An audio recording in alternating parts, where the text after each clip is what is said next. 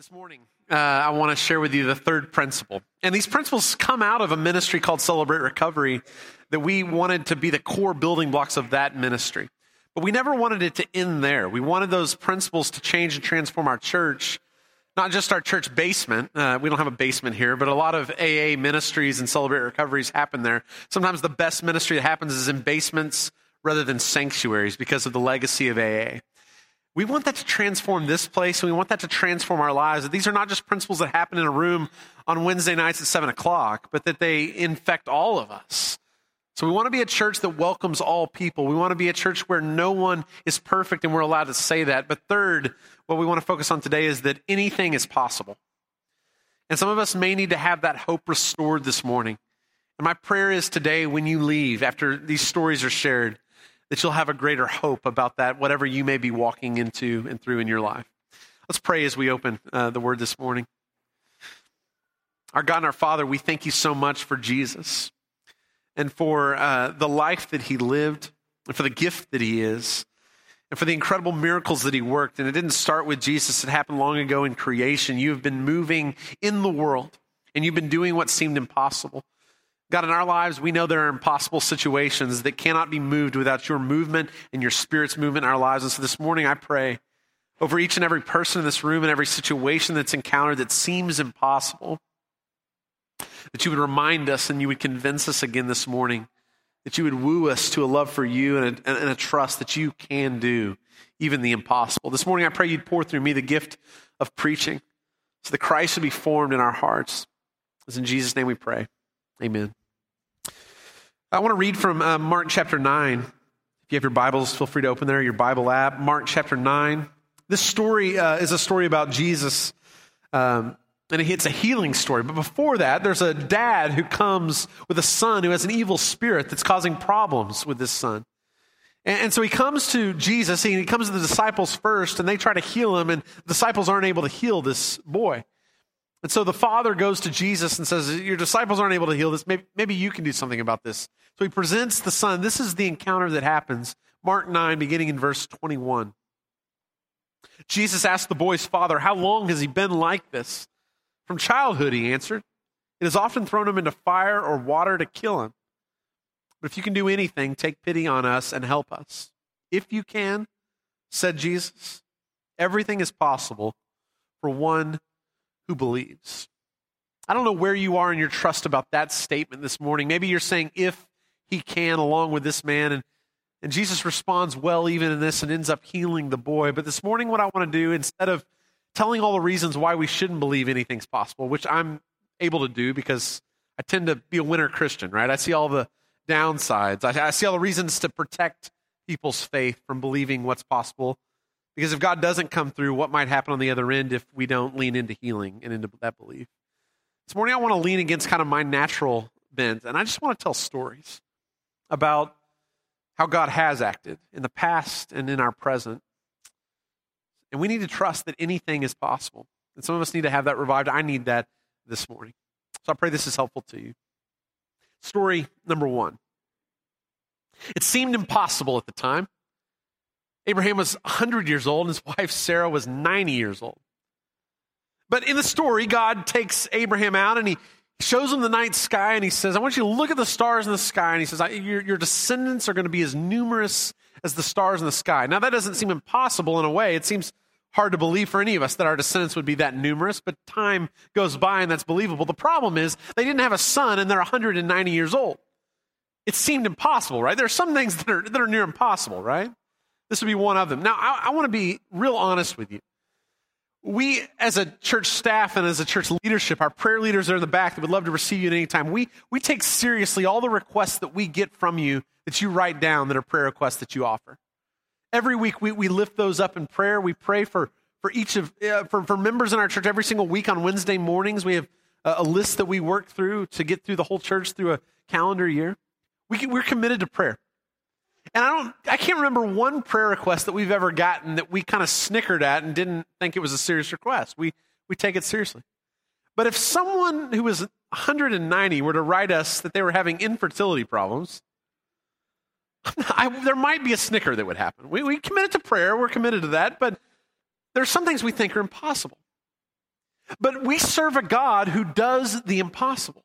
What's incredible about this story is even though Abraham and Sarah laugh at this idea that they would have descendants as numerous as the stars in the sky, 9 months later, Isaac is born.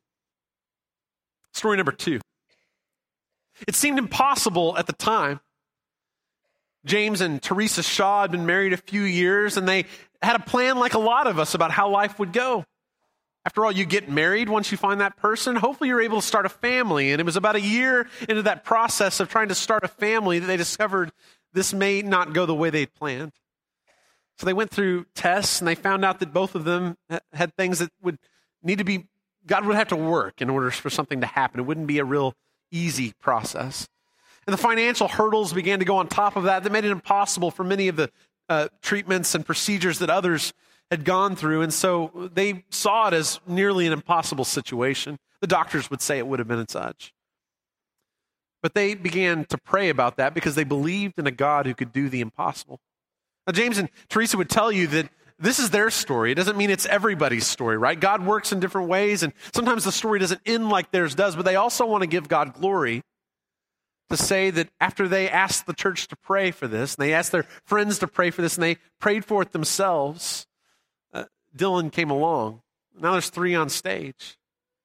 And what we want to do this morning is to say what in situations that seem impossible, God does do the impossible sometimes, doesn't he?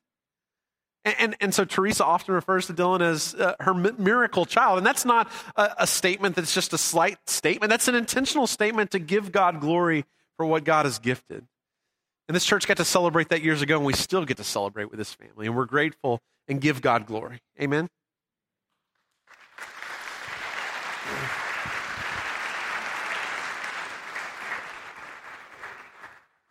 Story number 3. It seemed impossible at the time. There were all of these tribes, 12 of them that had gathered together, and they were about to go into what was called the Promised Land. The problem was they had to spy the land to know what was ahead of them. And so in the midst of that, they sent out 12 spies, and they go into the land, and they discovered there some people who were descendants of Anak, which may not sound terrifying to you, but these are giants of men, right? In fact, they come back and they say, we don't think we can go in. This seems like an impossible situation. Surely we've got the wrong land. We can't possibly do this task. We're like grasshoppers in their sight. That's the size differential. There's 10 of them that say that. There's 2 of them, Joshua and Caleb, who come back, and what they say is, actually, we think we should, because if God is going to do this, then we've got to trust that he's going to carry us through and provide what's needed. And in the midst of a situation that seemed impossible, Joshua and Caleb believed that we serve a God who can do the impossible. And against insurmountable odds, the people of Israel took over Jericho. They took over Philistine country.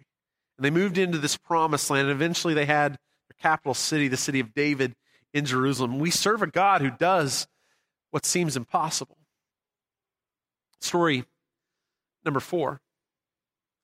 Grant and Becky Glover had gotten married like a lot of people who go to Christian schools, pretty young.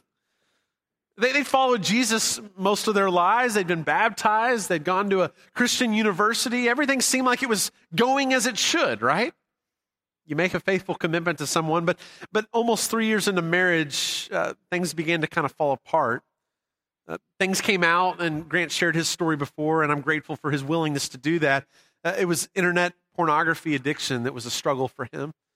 He was also caught up in drinking on a daily basis because of the anxiety, just trying to escape all the pain that was there that we all have a sense of in our lives. And when that was discovered, it led to a 3-month separation.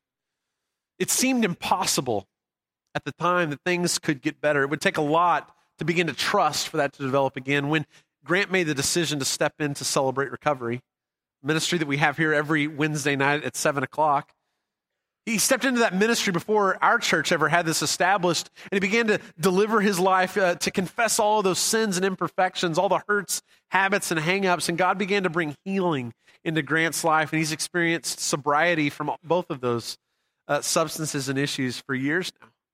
And I'm grateful for that story, and I'm grateful that Grant and Becky are here showing what God can do to restore a relationship that seemed like it was hopeless, like it was impossible. Because we serve a God who can do the impossible. And the good news about the story is now they're using their hurt and their pain to bless others, even dozens, and Celebrate Recovery each week as they help others find hope in situations that seem just as impossible. To God be the glory.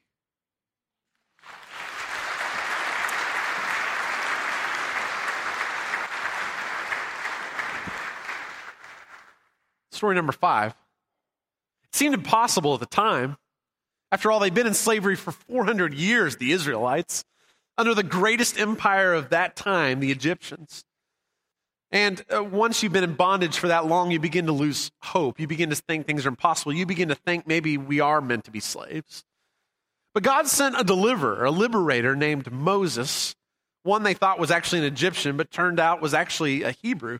And this Moses comes and he begins to have a staff do these miraculous things. And all of a sudden these plagues begin to happen. And these people who'd been in bondage for 4 centuries begin to realize that maybe something new is happening. Maybe something new is possible. Sure enough, God frees them. He liberates them from their bondage. And they leave and they go toward this land, the promised land that God had promised for them. But on the way, they go a little bit different route than you'd expect. They camp right next to the Red Sea. Certainly don't have the high ground, not a place to escape to, just kind of a waiting place before they move on. Well, their worst nightmare became a reality because what seemed impossible actually ended up happening. The Egyptians realized what they'd lost, all of their slave labor, and so they went chasing after all of the Israelites who were there camped against the Red Sea. All of the chariots, all of Pharaoh's horsemen, all of the troops are there trying to take down and take back what they thought was theirs. And in this impossible situation with nowhere to escape to except being pushed into the heart of the sea, Moses raises his arms and the sea parts and they walk through the middle on dry ground. As they walked through, Moses kept his arms raised, but as all the Israelites passed through, he brought his arms down and sure enough the waters covered back over the entire Egyptian army. It seemed impossible, but we serve a God who does the impossible. Story number 6. Galen Jones grew up in West Dallas.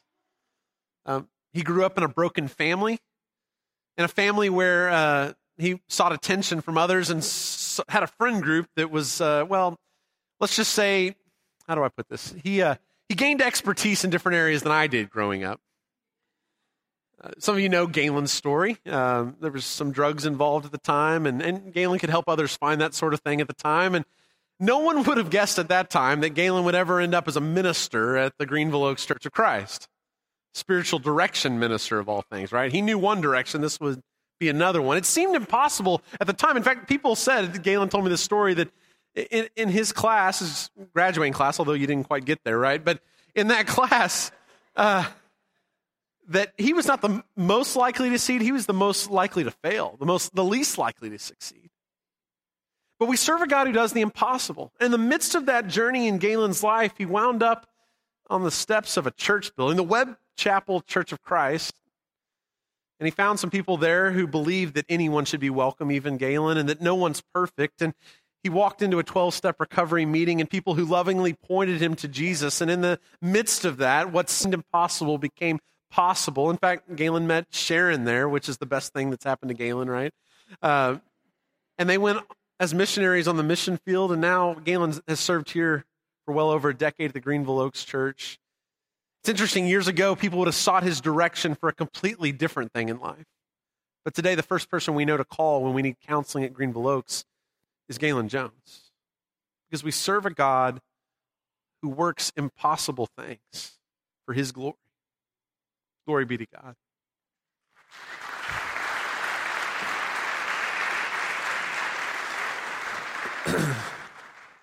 Story number 7.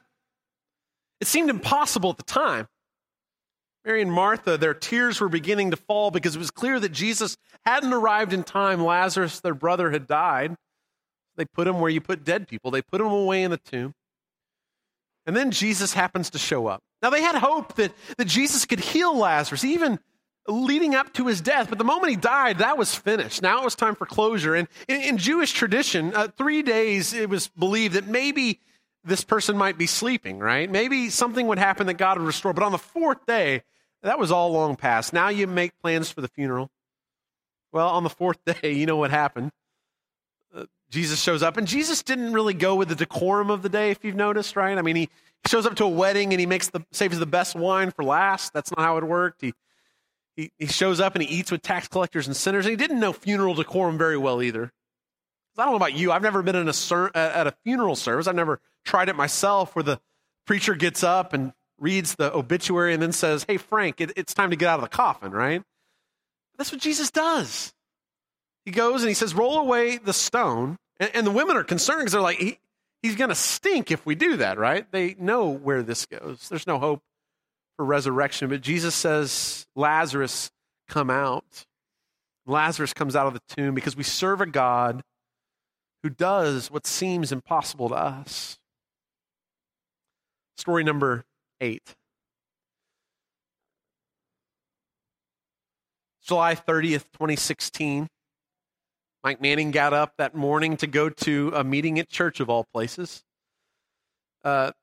Mike's testimony had been shared, I think, just before this, actually. In fact, I pulled up the video, and I was realizing that was before this day occurred, because Mike was walking through Celebrate Recovery and was finding transformation and healing in his life and was testifying to that. And so he was now a leader, and he was going to a leaders meeting at Celebrate Recovery that morning, a ministry of this church, and it was on his way home that he was on his motorcycle traveling 40 to 45 miles per hour when all of a sudden a woman pulled out in front of him and his motorcycle crashed. He, in his words, broke everything above his waistline. Traumatic brain injury, skull was fractured, hands broken, shoulder and sternum broken. And Brenda got that call that all of us would dread, that her husband was being care flighted. She didn't know any more than that other than to show up to the hospital. And many of you showed up that same day. And if you saw Mike in those early hours, you knew that this seemed like an impossible situation. Maybe he would survive, but how much functionality would he have for the rest of his life? So we prayed as a congregation. People across the country prayed, and people brought casseroles, more than they could eat. They were able to share with others, the family. But we serve a God who does the impossible. And Mike and Brenda will tell you that they credit this to God's saving of Mike's life. And we're grateful for the ways that God has saved Mike and the ways he's able to continue to give glory to God. And I know they're thankful to the church for the ways they responded. We give glory to God for a situation that seemed impossible, that God brought his salvation.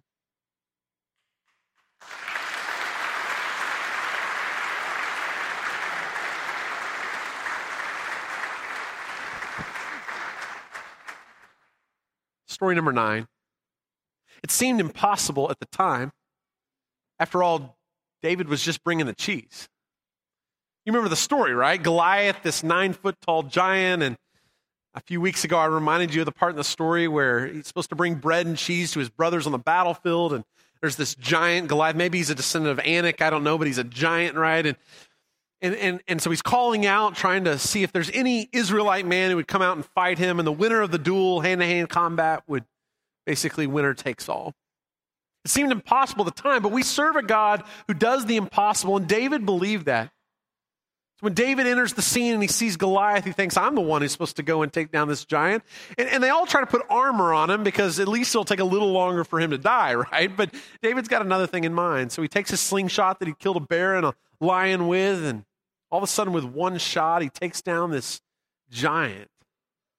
Because we serve a God who does the impossible again and again in our lives. Story number 10. It seemed impossible at the time. For decades, there was a struggle in the Hervey family, and James has been willing to share his story this morning, which I'm grateful for. And so we want to run this video in just a moment, but I want you to see the same patterns at play. How God works in impossible situations to do what we pray for and hope for. And watch this video right now.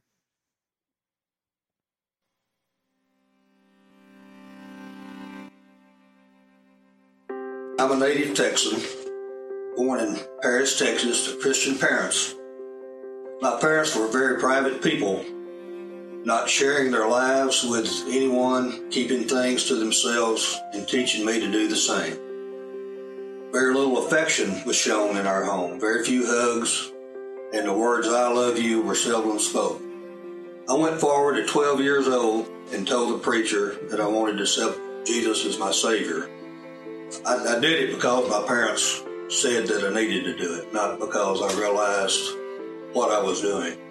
I started dating my future wife in 1963, and we married in 1965. Her father was an elder in the church they went to. After we married, he told me that unless I was in their church, I wasn't a Christian. It disappointed me so much that I started doubting that anyone in Christianity really knew what they were saying or what they were talking about. From 1966 until 2016, I rarely went to church, only on special occasions. My unwillingness to participate in family activities and my lack of showing affection to my family caused a major deterioration in my relationships. She would tell me quite often that, I should be in church with her and with the family. It just wasn't important to me to be a part of that life that they had. For many years, I realized that I had something missing in my life. I just didn't know what it was. And I looked in many ways to fill the void with alcohol. I got involved in internet pornography. I knew this was wrong all along, so I confessed this to my wife and my son. Seeing the hurt and disappointment on their face is something I'll never forget. This led to a 7-month separation of my wife and I.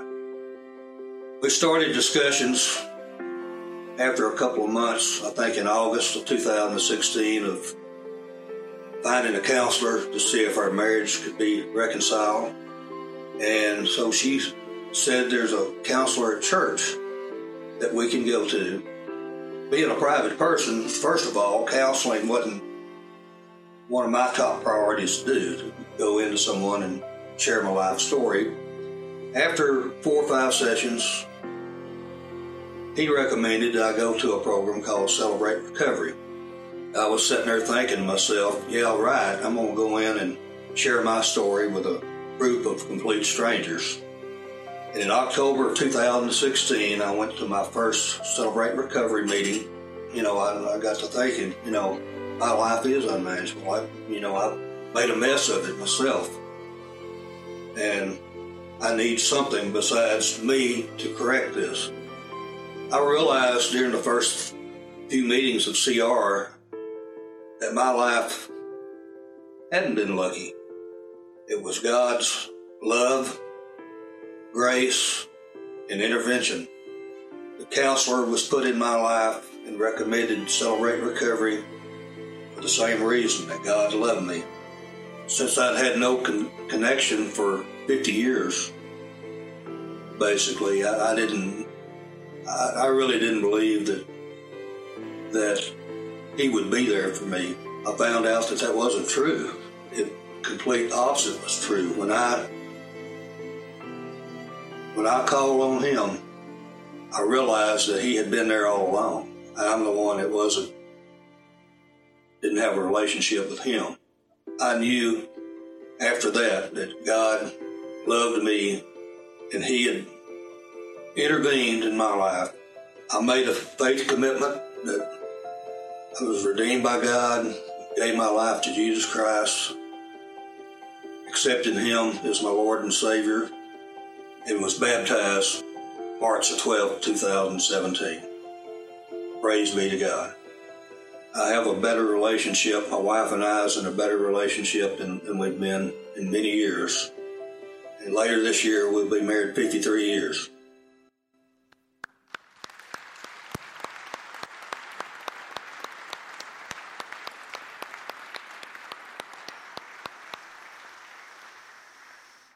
Thank you, James.